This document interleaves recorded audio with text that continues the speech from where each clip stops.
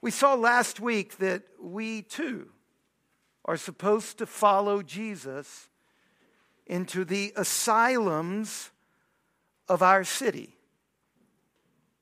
And the way we do this, we saw last week, was through hospitality in our homes, through our vocations, and through our citizenship, our life in the city. Now this week, we just listened to John chapter 6, and it begins with Jesus, once again, concerned for people's welfare. This massive crowd, thousands of people, they've followed Jesus. They've been eating and drinking his words. But now they're physically hungry. They're physically tired. And this concerns Jesus. He's touched by their needs. He hears their cries. And so he turns to his disciples and he gives them a little test. Have they too learned to be concerned for people in their need? Have they too learned to be concerned for the well-being of people? Have they learned that Jesus has come to show us that God wants people to be well-rested, well-nourished, healed? So the disciples, they look at this enormous crowd, thousands of teeming, hungry people, and Philip says, "No way. It is too much. The needs are beyond anything we can handle. We could put all of our money together and we couldn't do this." And then Andrew, he pipes up. Like Philip, he has no stinking clue what to do.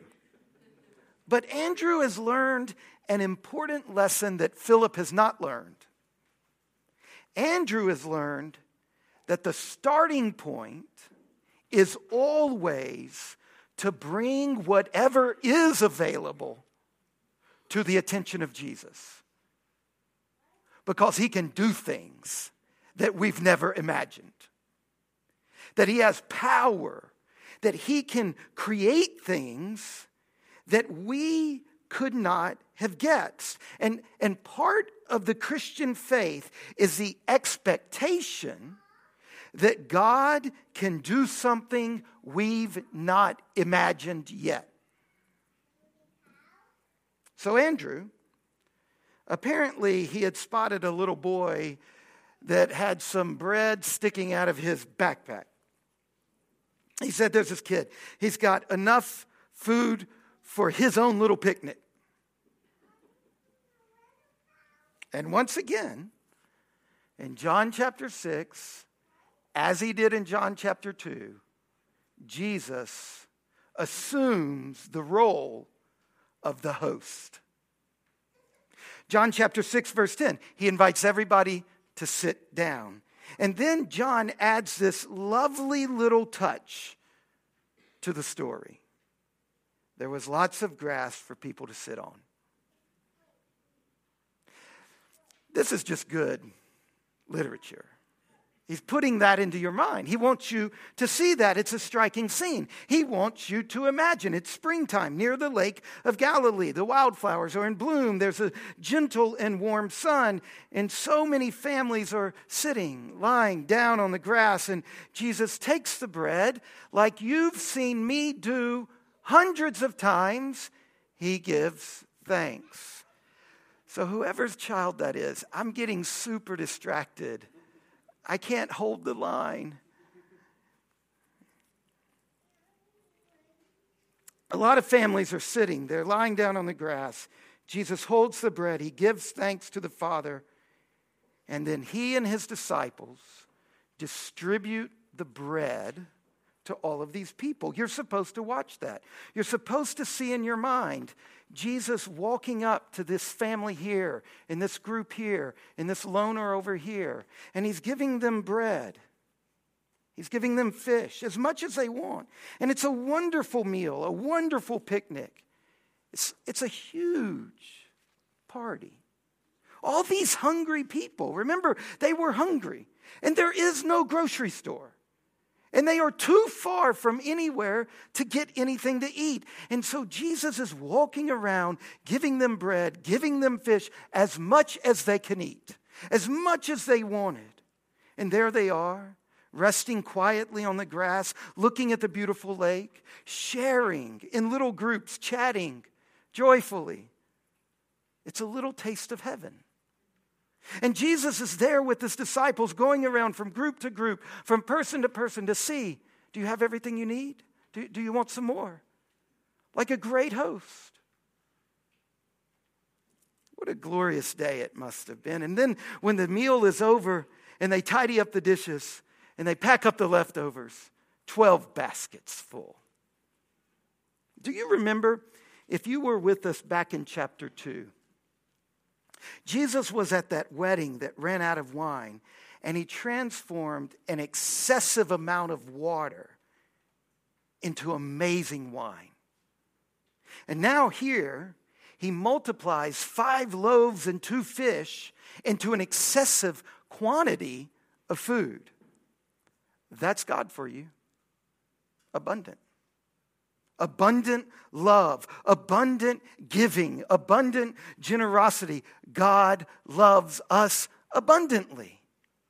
So the crowd, they realize that something extraordinary has happened, right? They didn't see any cartloads coming up filled with bread, That's what it would have taken to feed this many thousands of people. And they start talking about what remarkable thing has just happened. How this remarkable feast has come out of Jesus. And so they decide, we want him for a king. I mean, who wouldn't want this powerful leader for a king, for a caretaker? Jesus figures out something's afoot. He figures out that in this moment, they're about to take him and use him. And so Jesus slips away quietly up into the mountains. He knows that their faith is only at the beginning stage, that they're following him because he's healed some folks and he's fed them. And their faith, you see, he knows is centered upon themselves and their needs. And so they will use him. And this isn't good. So Jesus slips away up to the mountain to pray. And he prays, and he prays, and he keeps praying, and he keeps praying until it gets very late at night, and he's still praying. Now, what are the disciples doing all this time? They're down there with this crowd that's a little agitated now because they had an agenda, right? And now they can't fulfill it. And so they look over to Jesus' followers. And here you've got to look at them. You've got to see them in your mind. Jesus is gone and he doesn't come back. And they are lost. And they are plunged into confusion. And what do they do? Where do they go? Where is Jesus? So they decide to get back in their boat, the only boat there, before they no longer have a chance to escape. It's dark. There's this agitated crowd. And they cross the Lake of Galilee. And they head back to Capernaum, where Peter lived and where Jesus was staying. That's where he was living at this time. So they get in their boat and they start rowing back across the lake. They escape the crowd, and suddenly, as can happen with this lake, a storm comes up. Quick. This Lake of Galilee can be quite treacherous. One moment it's calm and quiet. Remember this mountain Jesus is up on? Winds come racing down this mountain. And suddenly this lake is very rough. And they're afraid for their lives. Not from the crowd, not anymore. Now they're afraid. I mean, can you imagine being out in a massive expanse of water at night when you could actually still see darkness? And there's a storm. And there's huge waves. And then all of a sudden, there's Jesus walking on the water. So they're even more afraid because people don't walk on water. You don't have to have JMU education to know people don't walk on water. You don't have to be a modern, enlightened person. They are petrified. Is it a ghost? And Jesus says, it's me. Don't be afraid. And then they receive him into the boat, and they get to harbor. It's happened to me before.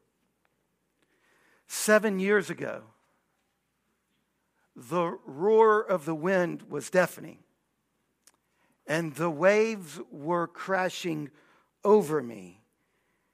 And I didn't know it, but I was just a few days from a breakdown, resigning my church, and being comatose in my garden.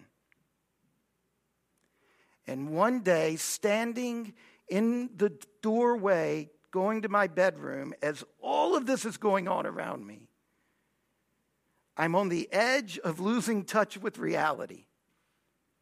And I heard a voice say, "It's me.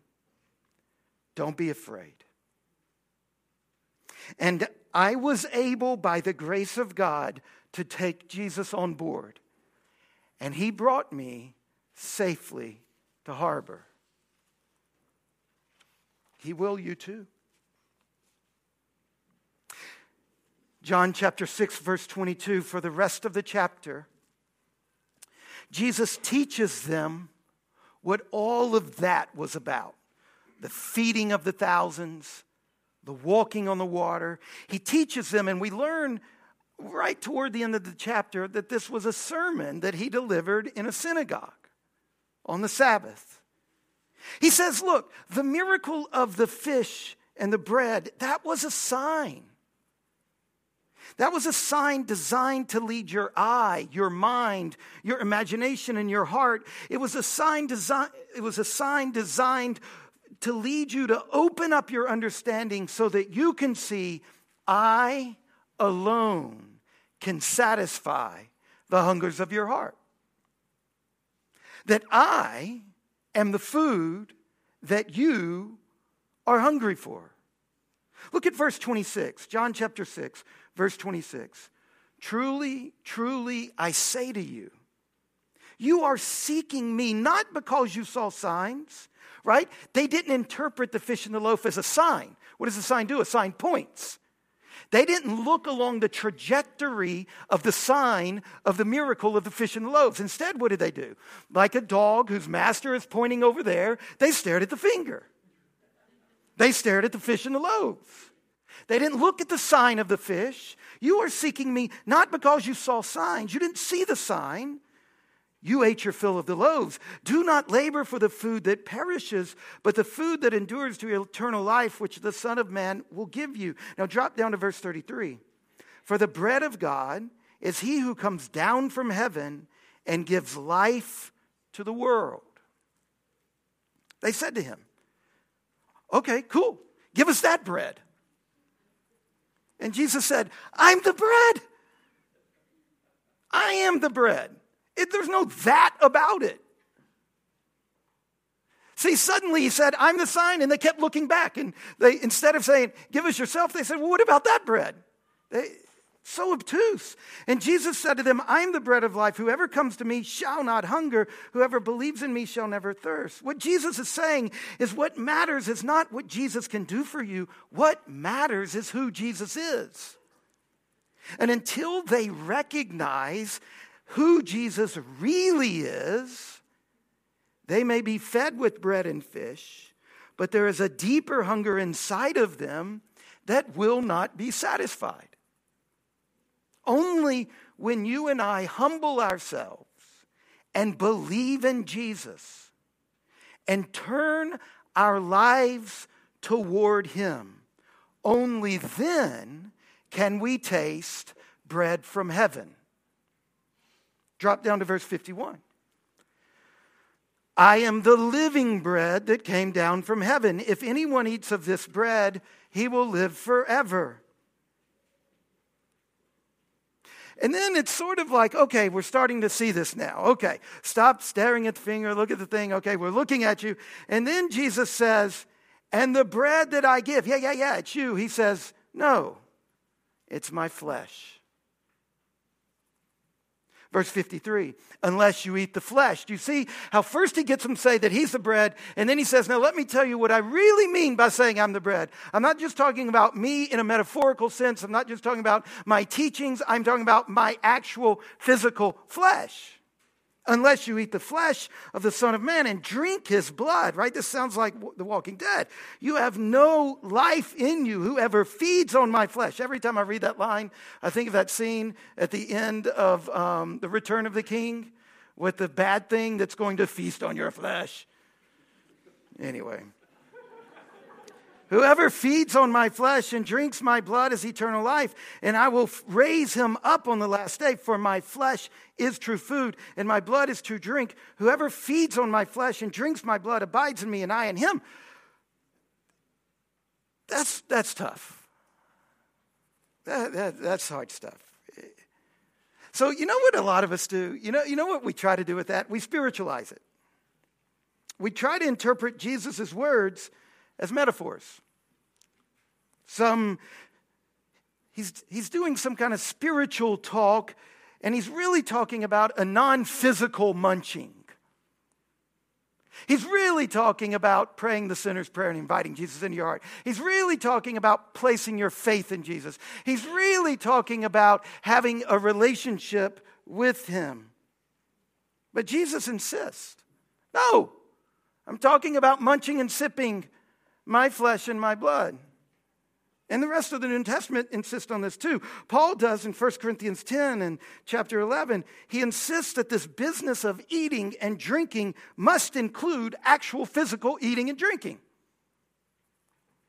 Jesus is talking about the Lord's Supper, where his body and blood are, in a mysterious way, offered to believers to eat and drink. You see, Jesus is declaring that in order for him to be truly united with his believing followers, they must ingest him.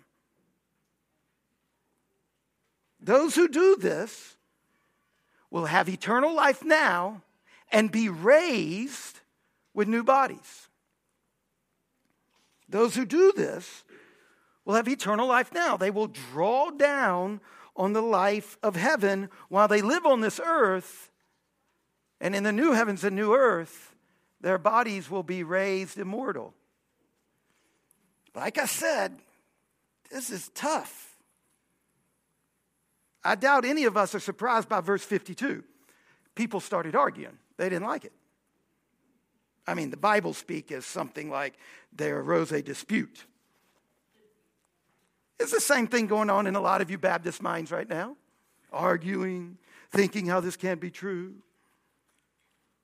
Now, it's important that we realize John chapter 6 strikes a very careful balance. It's a huge chapter, right? I mean, 70 verses. Took like 30 minutes to read it earlier. This is one of Jesus' longest sustained teachings in all the Bible. And he goes on to clearly teach that we've got to push past one-dimensional understandings of what he's doing and saying.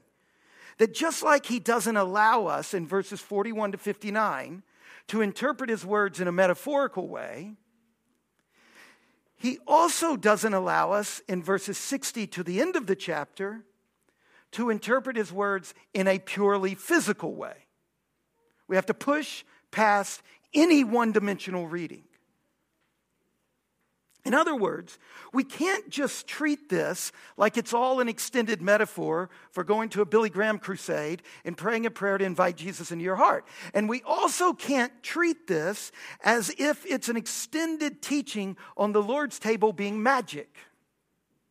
He's not saying that anyone who saunters up to the table and carelessly, without real faith, somehow they're magically saved.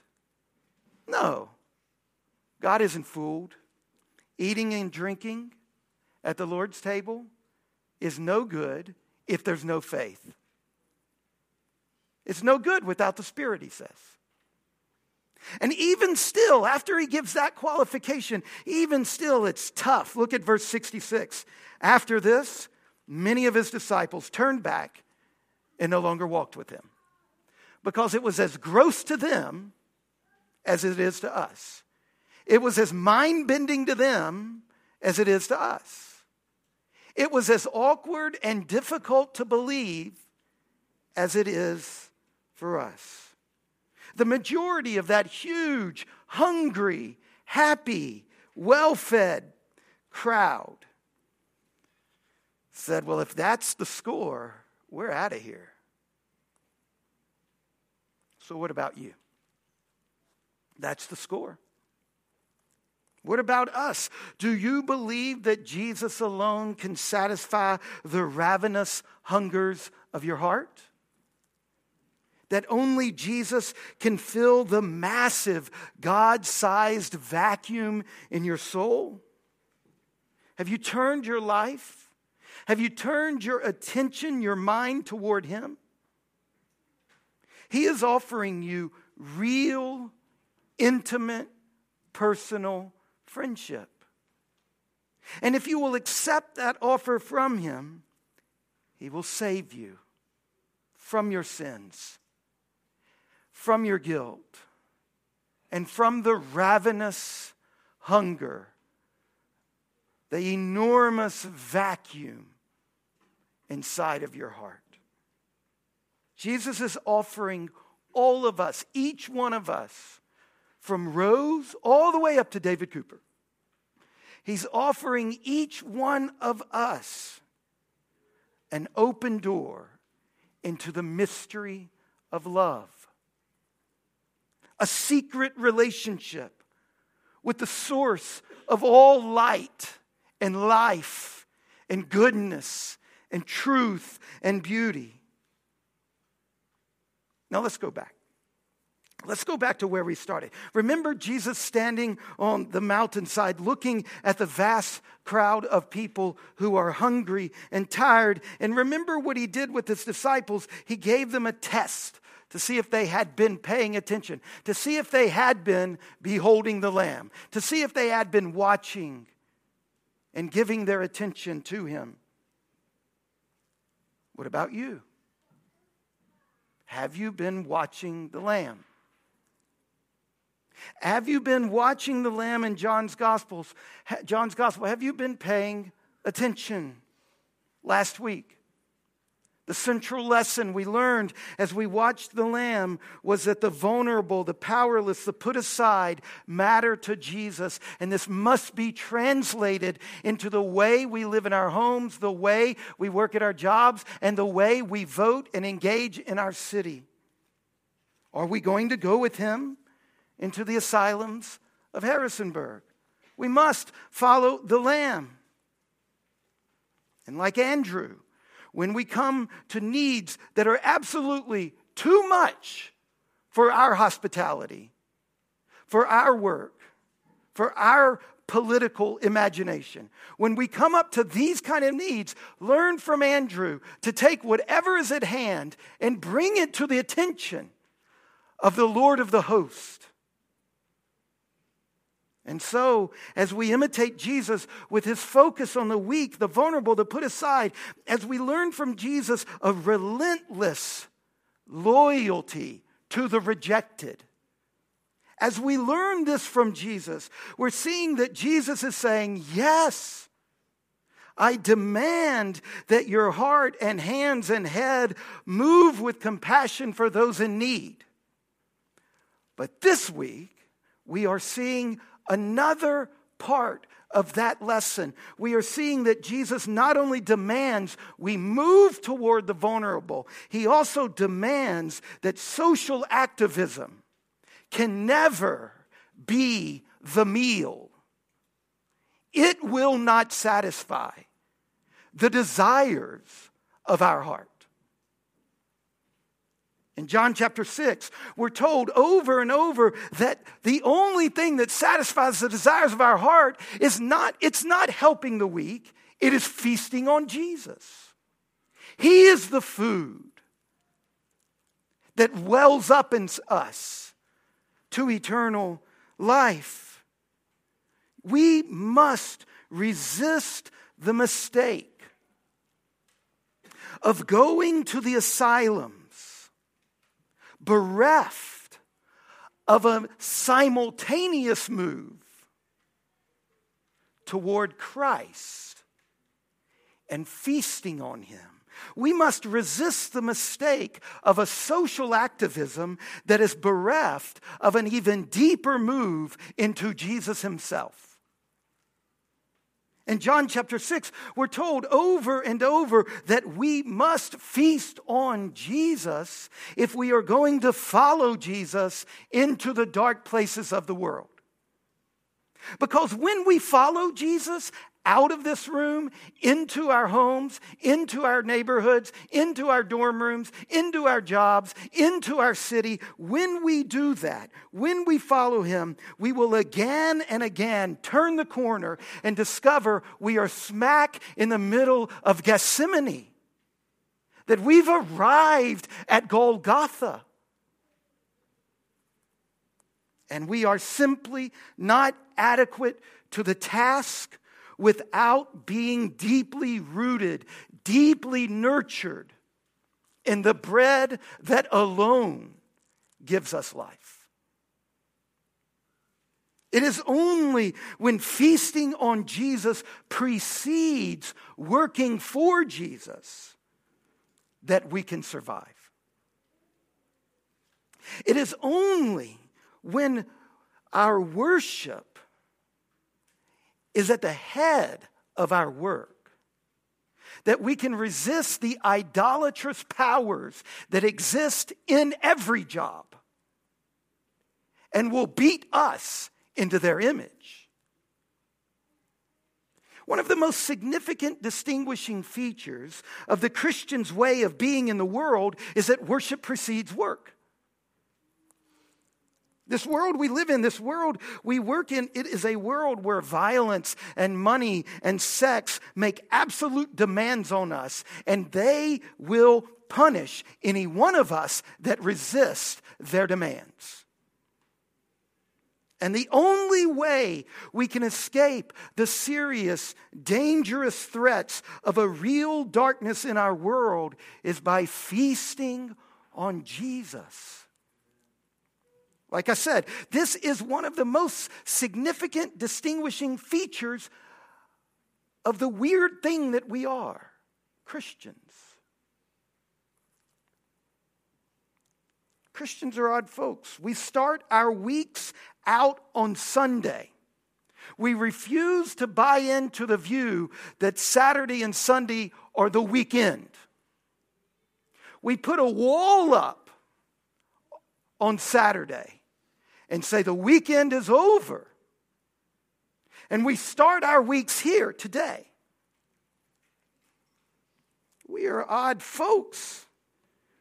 We start out the important work of our week by not working. We gather here on the first day of the week. As Christians, this is how we start our week, not in work, but in worship. Whatever you're doing, we say to each other, quit it. Whatever you're saying, shut up. Some of us don't. We don't use the S word in our house. Sit down, we say, and stop. Stop doing things. Stop doing things. Fold your hands. Take a deep breath. Stop and worship. Sunday after Sunday, week after week, we stop speaking, we stop making, we enter into a place of worship, we gather with the congregation, we sing and pray and listen to God, and then we leave here with the blessing of God in the power of the Spirit to go back into the marketplace of the world. That is the arena where we wrestle for the prize.